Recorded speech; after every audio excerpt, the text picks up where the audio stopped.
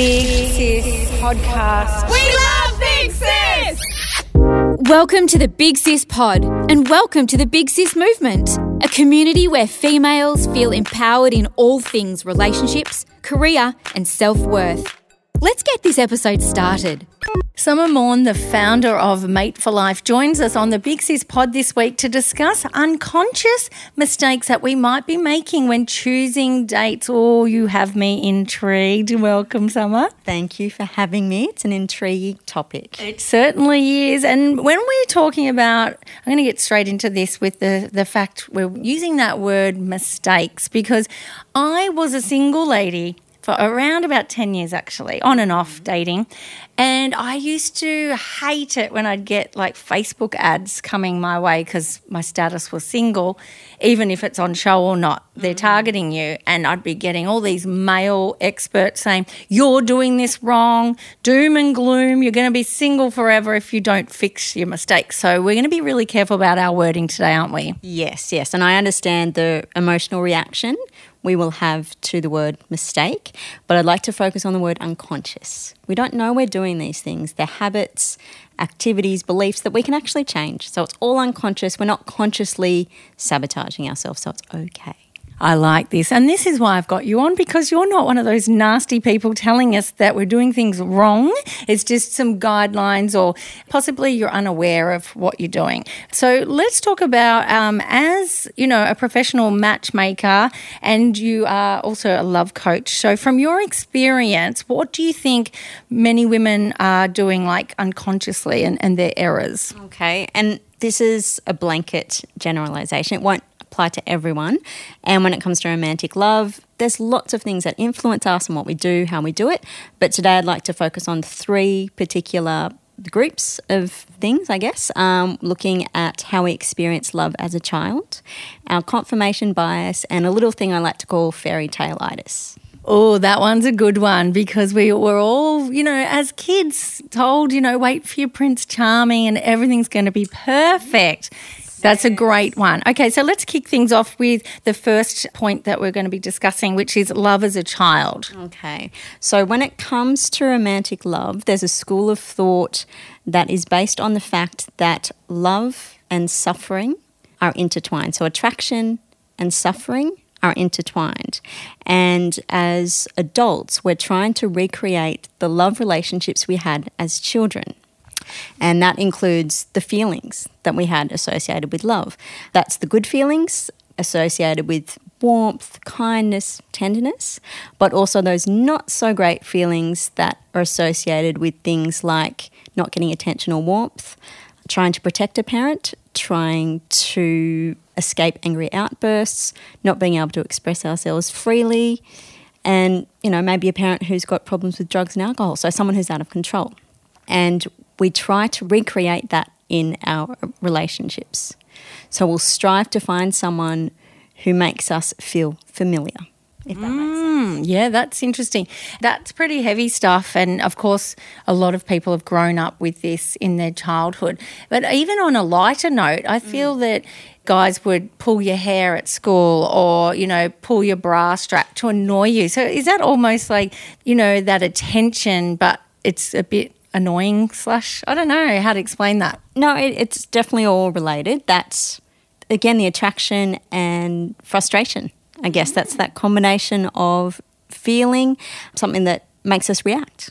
And we fall into this pattern of what we think is making us feel happy is actually something that just makes us feel familiar.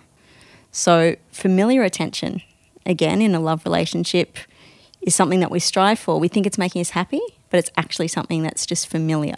So the flip side of that is we may reject amazing potential partners because they don't make us feel those uncomfortable feelings that we relate to love. That feeling of suffering and attraction. If we don't get that suffering, we think, oh, they're not right for us. They're a bit boring. They're nice, and sometimes we don't even know why we don't like them, but it's that they don't make us suffer in a familiar way. And I know that's like a weird thing to hear, but they're potentially amazing people who will love us in new ways that actually make us feel uncomfortable because we're not used to it.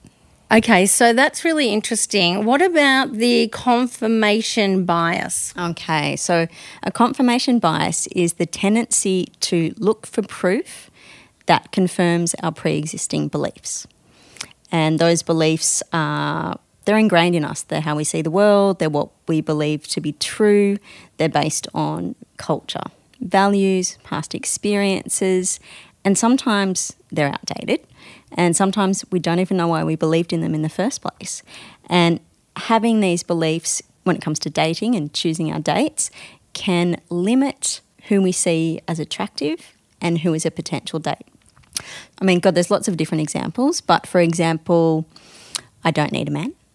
I only date men who have children, or I don't date men who have children. I only date men who are taller than me. I get that all the time. And I only attract men who are crazy or emotionally unavailable. Now, I've probably been guilty in the past of the I don't need a man in my life. So I've heard that with a lot of independent women. Mm-hmm. Yeah, so what do they need to change that one in particular to? Well, I think no one needs a man. It's not about needing, but saying I don't need a man, the universe also hears that. So in addition to us looking for proof, the universe will give us proof. So if we're saying that, the universe will go, okay, well then no man for you. And you won't see the nice men and they won't be on your life. You're sort of giving a negative vibe to something that's really quite fabulous. You don't need to say it out loud. We all know you don't need a man. But if we say it, it's negatively reinforcing how we feel about men and relationships. And please, ladies, don't say that to a man when you're on a date. Men don't need to hear you don't need them, because men actually need to be needed. It's one of their most basic needs. Men need to be needed in a relationship and women need to be cherished. So if we're saying that out loud to a man, it's sort of putting a barrier to something that doesn't need to be there. And especially on the first date. Probably really bad. Yes. It's like, oh, well, you don't need me, so what's the point in even trying to do this? Like, imagine if we were on a date and we heard a man say to us, are we on the date together? Yes, we're on the date together. On the date together. Opposite sides of the table. And imagine if a man said to you, oh, I don't need a woman. Like, it just creates a feeling with us inside, and then we'll look for reasons to confirm that. So the universe has no sense of humour. It will give us exactly what we want and it will reconfirm what we already believe. And our confirmation bias is just amplifying that. So between the confirmation bias, us looking to prove our existing beliefs, and the universe reinforcing them, we're limiting our potential for amazing dates and potentials for dates, because we're creating this very small pool. And the pool's really big and deep. That's the good news. I had a best friend who had the longest list of what she wanted to attract. And I guess it's quite confusing for a lot of spiritual people. Mm-hmm. We're told, like, do your affirmations or journal and tell the universe what you're wanting. But, yeah, it's a bit tricky, I guess, because you're saying don't have that long list when it comes to dating. Have a list, have a vision of what you'd like, but don't be limited by it. And if you're going to have a list, make it a positive. I would like this, as opposed to I don't want this. Make your list positive, not negative, because it's going to attract that energy, more or less. And a prime example is Mother Teresa. She said, I'm not anti-war, I'm pro-peace. Yeah. Oh, my God, that's amazing. I love that. Yes. Okay, awesome. All right, let's move on to the fairy tale-itis. I totally understand this one. I got swept away by Prince Charming and he ended up being a total sociopath. So don't fall for this, okay? Yes. So fairy tale-itis is, and I think of, love stories in fairy tales and a lot of Hollywood romances. They end when the real love story begins. They end where they find the partner, whereas a real love story starts there. And that's where we need to learn to tolerate and be tolerated. We need to juggle individual lives, work schedules, kids, wants, needs, and we're going to annoy our partner and our partner is going to annoy us. That's the reality. And look, I'm a big fan of love stories. Fairy tales, probably more than most people. But I've now realised not to use them to define real life relationships, but they're an escape. They're an escape from real life. They're not something to base our real life on. So enjoy them as a fantasy, but don't try to recreate them, because that will just end in heartbreak. And lots of cases in our childhood, fairy tales were told to us to scare us in or out of doing a particular activity. And I suggest, ladies, if you no longer believe in Santa Claus, the Easter Bunny, or the Tooth Fairy, stop believing in Prince Charming, or as he's referred to as the One. There's no perfect man, there's no perfect relationship, but the good news is there's lots of ones. So get out there and choose one. Yeah, what is your take on the soulmate? I've had another specialist on talking about soulmates and wound mates and all that, which is fascinating in itself. But so you believe there's plenty of soulmates out there as well? I think there are, and I think soulmate is a very loaded title, because a soulmate, everyone will interpret this differently, but I'll feel a soulmate is something so heavy, so loaded, and there's so much that you need to get from a soulmate, whereas a partner in a loving, romantic, grown-up adult relationship that isn't trying to recreate your childhood love, you can't get everything from that one person. You know, there's a connection, of course there's a connection, but they're not your everything. You know, that's what you have girlfriends for, and colleagues and family, and, you know, you get different things from different people, and to try to hinge everything on the soulmate or the one, or, you know, you complete me. It's too much pressure on that person to be that, and on you to find that person. It's too much, I think. Yeah, I totally agree with that. And I've seen over the years friends that just hang out with their partner 24/7, and I just go, I don't know how they do that. No, they can't be your whole world, and you can't be their whole world. And if you feel like that world will crumble, it'll become little.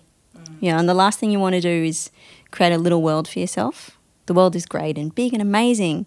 Don't limit yourself to, you know, being in a tower and waiting for a prince to come and collect you and then put you in another tower, because that's sort of what would happen. Yes. Let's get rid of that fairy tale-itis. Love that information. Now, I forgot to ask you earlier on in the chat, why did you actually want to become a matchmaker, a professional one? It's something I've always been really interested in. I love love. I love people. I'm a busybody. So now I'm a professional busybody. I just find relationships very, very interesting, and I think everyone deserves love. There's amazing people out there, and I just want to bring people together so they can find their person and have a great relationship. That is beautiful. Now, we're going to talk about, just before we go, you do actually provide plenty of different services for your customers. Can you run us through some of the stuff that you do as a matchmaker? Yeah, of course. So I am essentially, for a single person, I am your Tinder. I'm your Plenty of Fish. I'm your eHarmony. So I get to know you, what you're looking for, your past experiences, and then I screen and search for you. So I find your matches for you and then set you up on a blind date, and the rest is up to you. I can't predict chemistry, and all I can work on is the information I'm given. And then after dates, my clients then debrief with me. So it's a process. I always say matchmaking is a process. It's not a one-size-fits-all experience. It's very individual, and it's adopted by people who take their love life seriously. They're often a little more private. They're professional. They are looking for a real connection, and then for whatever reason, they're not finding that themselves online, but they're not at all desperate. They're not at all hopeless or terrible. There's that stigma connected with online dating and matchmaking. I think it's a little better now than it was initially, but let go of the stigma. They're amazing people. They just are busy, and they're hiring a professional. You know, we hire professionals in all area of our lives, so it makes sense to hire a professional when it comes to our love life. So you've got some really, it was something that I saw that you've done recently, and you are travelling around the country with some really fun dating events. Just tell us about them. Yes, for the listeners, I'm not sure who will remember, but there was an amazing TV show in the 80s called Perfect Match. They've remade, I think last year, Blind Date, and my version of it is called It's a Pretty Good Match. So it's a game show of blind love where I have bachelors and bachelorettes who are hidden from each other, and they have to ask each other a series of questions and then select someone to go on a blind date with based purely on those answers. So it's all about personality, or what you can get in 3 questions, and it's fun. It's a bit of fun. I think there has to be fun in dating. People, I think, we need to remember it's fun. Yeah, I think we've lost that fun flirtiness face-to-face because of Tinder and things like that, and there's no connection. Yeah. You know, we need to connect with real people to see if there's a spark, if there's a relationship. You know, you can have great banter online or text, but until you meet that person in person, you just don't know. And I know it's really, really hard, but fight that instinct of the instant spark and the chemistry, because that could just be something coming from our past, especially our childhood, where we're thinking this person isn't going to make me suffer in a familiar way. We actually want unfamiliar, new experiences when it comes to dating, because the love we experienced as a child isn't the love we want to experience as an adult. And it's just practice. It's just making a conscious decision to do something differently. You know, what did Einstein tell us? When you consistently do the same thing expecting a different result is the definition of insanity. And it's the same when it comes to dating. Totally agree. And great advice. I've learnt a lot in this chat, and really love the services that you are providing. So if you're interested in what Summer has to offer, make sure you do jump onto her website. It is mateforlife.com.au. That's spelt MATE, 4 as in the number 4, life.com.au, and I'll have those details on the show notes as well. So I just want to say thank you so much for your time. We could talk about this for hours. Oh, we could. I could talk underwater about it. It's been lovely. Thank you for having me. Thanks for coming on. We'll chat soon. Bye. How fun was Summer and her dating advice? If you are actually interested in another dating-related episode, check out our chat with Mary McHale on soulmates, wound mates and twin flames. It's episode 23 on the Big Sis Pod.